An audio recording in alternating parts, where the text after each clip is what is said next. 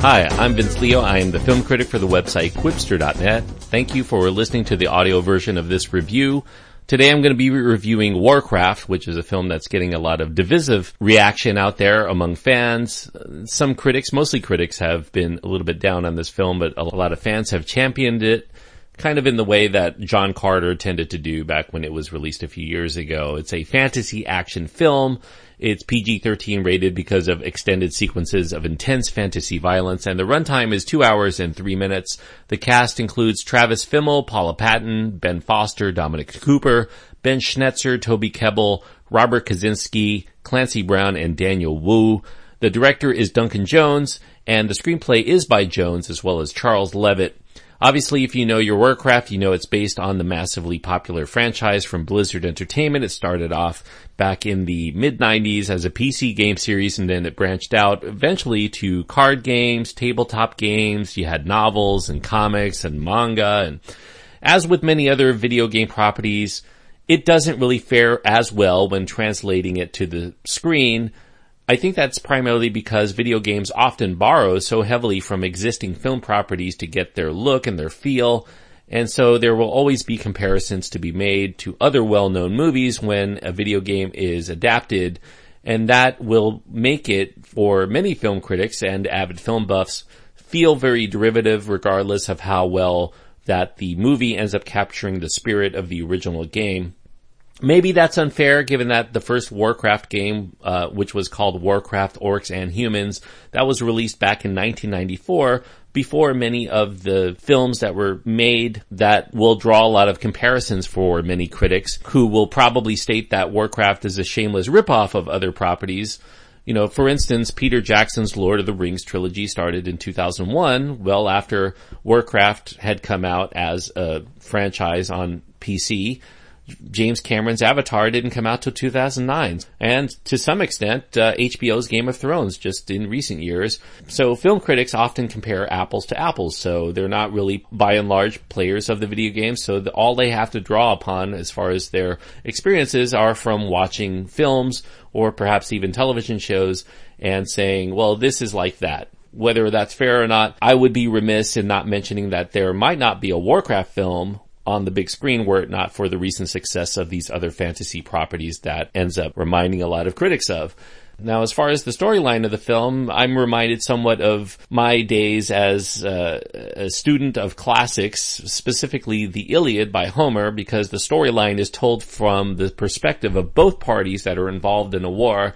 We're introduced into this fantasy universe through the orcs side first. The orcs are a warlike race of strong brutes whose livelihoods are on the verge of extinction from their homeland, and that forces them to find a new home by going through this magical portal that's been crafted by the orc mage named Gul'dan that's meant to connect them into another realm, this one called Azeroth, where humans live, and humans being at a point where they're living in relative peace and prosperity, at least in this land, in order to have the kind of magical energy necessary to bring all of the orcs through the temporary gateway instead of just the main warriors. Gul'dan is using this type of magic called Fel, which is dark and extinguishes life from those around him in order to fuel him as the wielder and to be able to give him the power to do this portal. It also has the side effect of furthering Gul'dan on the path toward more evil and more madness as he grows more powerful. And that means that once Gul'dan's on the other side, in order to get all of the orcs through, the humans are going to be the ones to be exterminated and used for their energy to give him the power necessary to keep that portal open. However, some of the orcs are recognizing that following a mad and power-hungry leader like Gul'dan also means going against their core beliefs as a race, so a faction of the battling orcs under the leadership of a noble soldier named Durotan are beginning to ally with the humans to try to put plans in place to stop Gul'dan from more acts of death and destruction. Meanwhile, on the human side, the Guardian, the mighty wizard known as Medivh, who's played by Ben Foster, is also utilizing the power of Fel in order to help protect his kingdom, though that also means that he too, like Gul'dan, will be seduced into darkness that will put the lives of everyone, and not just orcs in this case, in mortal jeopardy. There's more to the story than this, but I feel that if you haven't had any experience with Warcraft, either as a game or any of the novels, this won't mean much to you. And if you have, then it won't matter what I say here. I think that one of the most intriguing aspects for a film critic like me going into Warcraft is seeing that it's directed by Duncan Jones and also that it's co-written by him. He's a self-described fan of World of Warcraft on the PC, so that means that it's actually being done by somebody who has played the games. And as a filmmaker, he's come out quite strong out of the gate. He's made acclaimed films like Moon and had a commercial hit with Source Code with Jake Gyllenhaal. So pretty promising filmmaker there. This is by far Duncan Jones' most ambitious film to date in both its scope and its budget, but maybe it's a little too much for the thoughtful filmmaker to chew on at this point of his career, given not only that this is a film where he has to kowtow to his studio as well as his producers because they're putting a lot of money into this, $160 million supposedly, and he also has to cater to a very rabid fan base who not only have played the game well and they're very emphatic about it, they grew up on the game and are not shy about destroying any property in social media if it doesn't conform to their vision of how they think it should be done, or if they even think it should be done at all. But, $160 million budget, the money invested is pretty much there on the screen. Its use of green screen during much of the action is pretty obvious, but at least it's very eye-popping in that regard. There is a lot of candy here for the eyes. You have lush and very detailed landscapes. You have really well-rendered battles with a lot of CG participants that goes pretty smoothly. And it really does stand out when there's any form of magical spells that come into play. The use of magic here is really captivating. It also has a pretty interesting cast, but I don't think that any single one of the thespians is strong enough to carry the film. And that may mean, in some people's eyes, especially film critics, that they're going to be seen as mostly miscast because they're not very strong. I think that the one that does stand out is the beautiful but somewhat rangeless in terms of her acting ability. Paula Patton plays Garona, who's this half-orc who looks like, going into the Star Trek universe, an Orion slave girl who has toothpicks on either side of her mouth. Some people have stated that Garona is a half-orc and half-human, and I think specifically in this movie it states that this is really the first time that orcs and humans are encountering each other, so I'm not really sure on that regard. There must be some backstory that the film is not explaining, or we're not going to get here. Perhaps this is one of the casualties of Duncan Jones having to winnow down his original film from its reported 2.5 hour runtime down to 2 hours, because I feel that there's a lot of backstory that should have been there, that's not quite there. Maybe we'll get it on a Blu-ray release, hopefully, if we're lucky. I think that where Warcraft ultimately fails, at least in what we see on the screen, is that it doesn't give enough gravitas to these characters or to these races that we're seeing fight for their complete survival. Duncan Jones should at least get some credit for trying to give us a few main players to concentrate on, to follow in this battle. And, they have a little bit of a backstory. There's some semblance of a story arc for them to follow. And there are even some deaths among a few of these main characters that may come as a genuine surprise for viewers who manage to be able to keep them apart. I had a hard time with it sometimes, especially the orcs. But I think that even with the deaths, there's a lack of emotional resonance during those death scenes that underlines the film's problems with the character development. There's just not enough time in Warcraft to shore up these characters before we put them into the meat of the matter, before we put them out into the battle, especially since we're limited to a 2-hour film that has a ton of dense mythology to explain and a lot of major action set pieces to give us in terms of trying to get our money's worth and view this as a spectacle, a big screen spectacle release.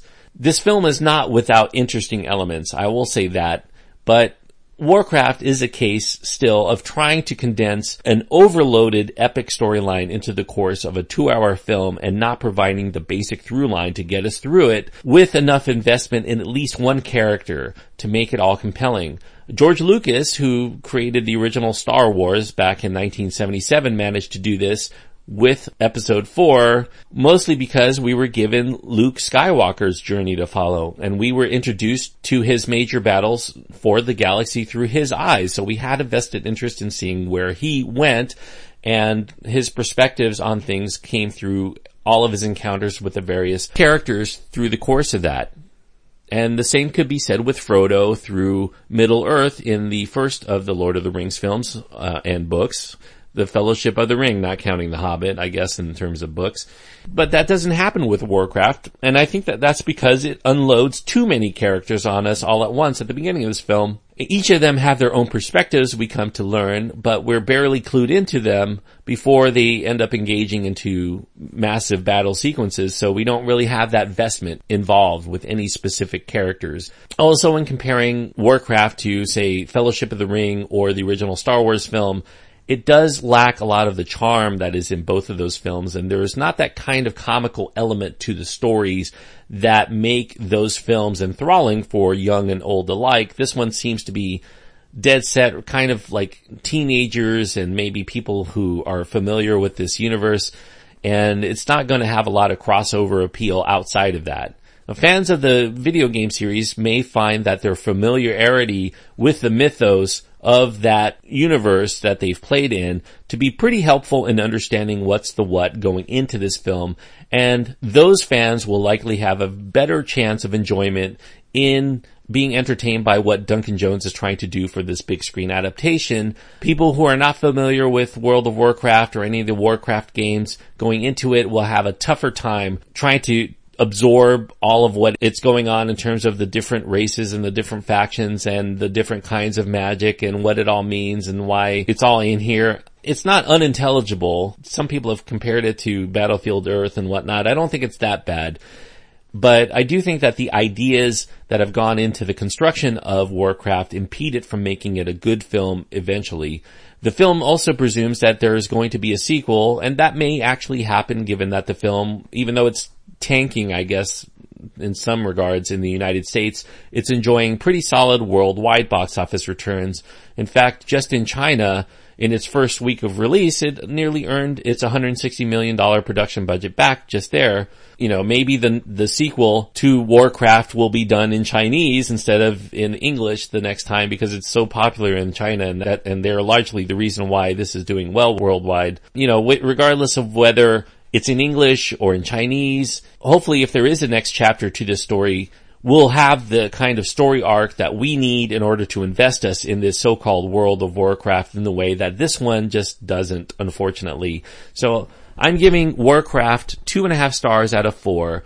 2.5 stars on my scale means that I do think that it had all of the tools, it had all of the talent, you had a really good director here, you had a strong budget, a good visual pop, you have a franchise here that has a very deep mythology to it, and it doesn't quite work as a film going into it without having some investment in this world going into it. It needs a little bit more. Maybe it needed more time. Maybe it needed more backstory. It needed that through line, that Luke Skywalker, that Frodo, or whoever that's going to carry us through that we identify with to introduce us to this entire new universe of characters and races. But this one raises more questions than it answers. I mean, we see dwarves in the film. There's no explanation for that whatsoever. I don't know what to make of it, even though I do feel I kind of got the gist of it. You know, I was entertained by some of it. It was not unwatchable, but I felt that it doesn't quite come together the way that I think that it should. So 2.5 stars is the best I could give Warcraft. So I'm sorry, Warcraft fans who are trying to champion this film. I'm with you somewhat, but not quite all the way. You know, it's not as bad as many critics say. I think that it could have been a better film still. Anyway, I do hope that you enjoyed this review, and if you do, I do encourage you to click the subscribe button. I deliver reviews on most major film releases as well as a lot of independent films and foreign films and movies that you can see on video on demand or even streaming services like Netflix or Amazon or even straight to television. So whatever I think is new and notable and worthy of letting my audience know about is what I'm going to talk about here on the Quipster Film Review Podcast. If you've been listening for a while and you want to support the show, the best way that you can do that is by leaving an iTunes review.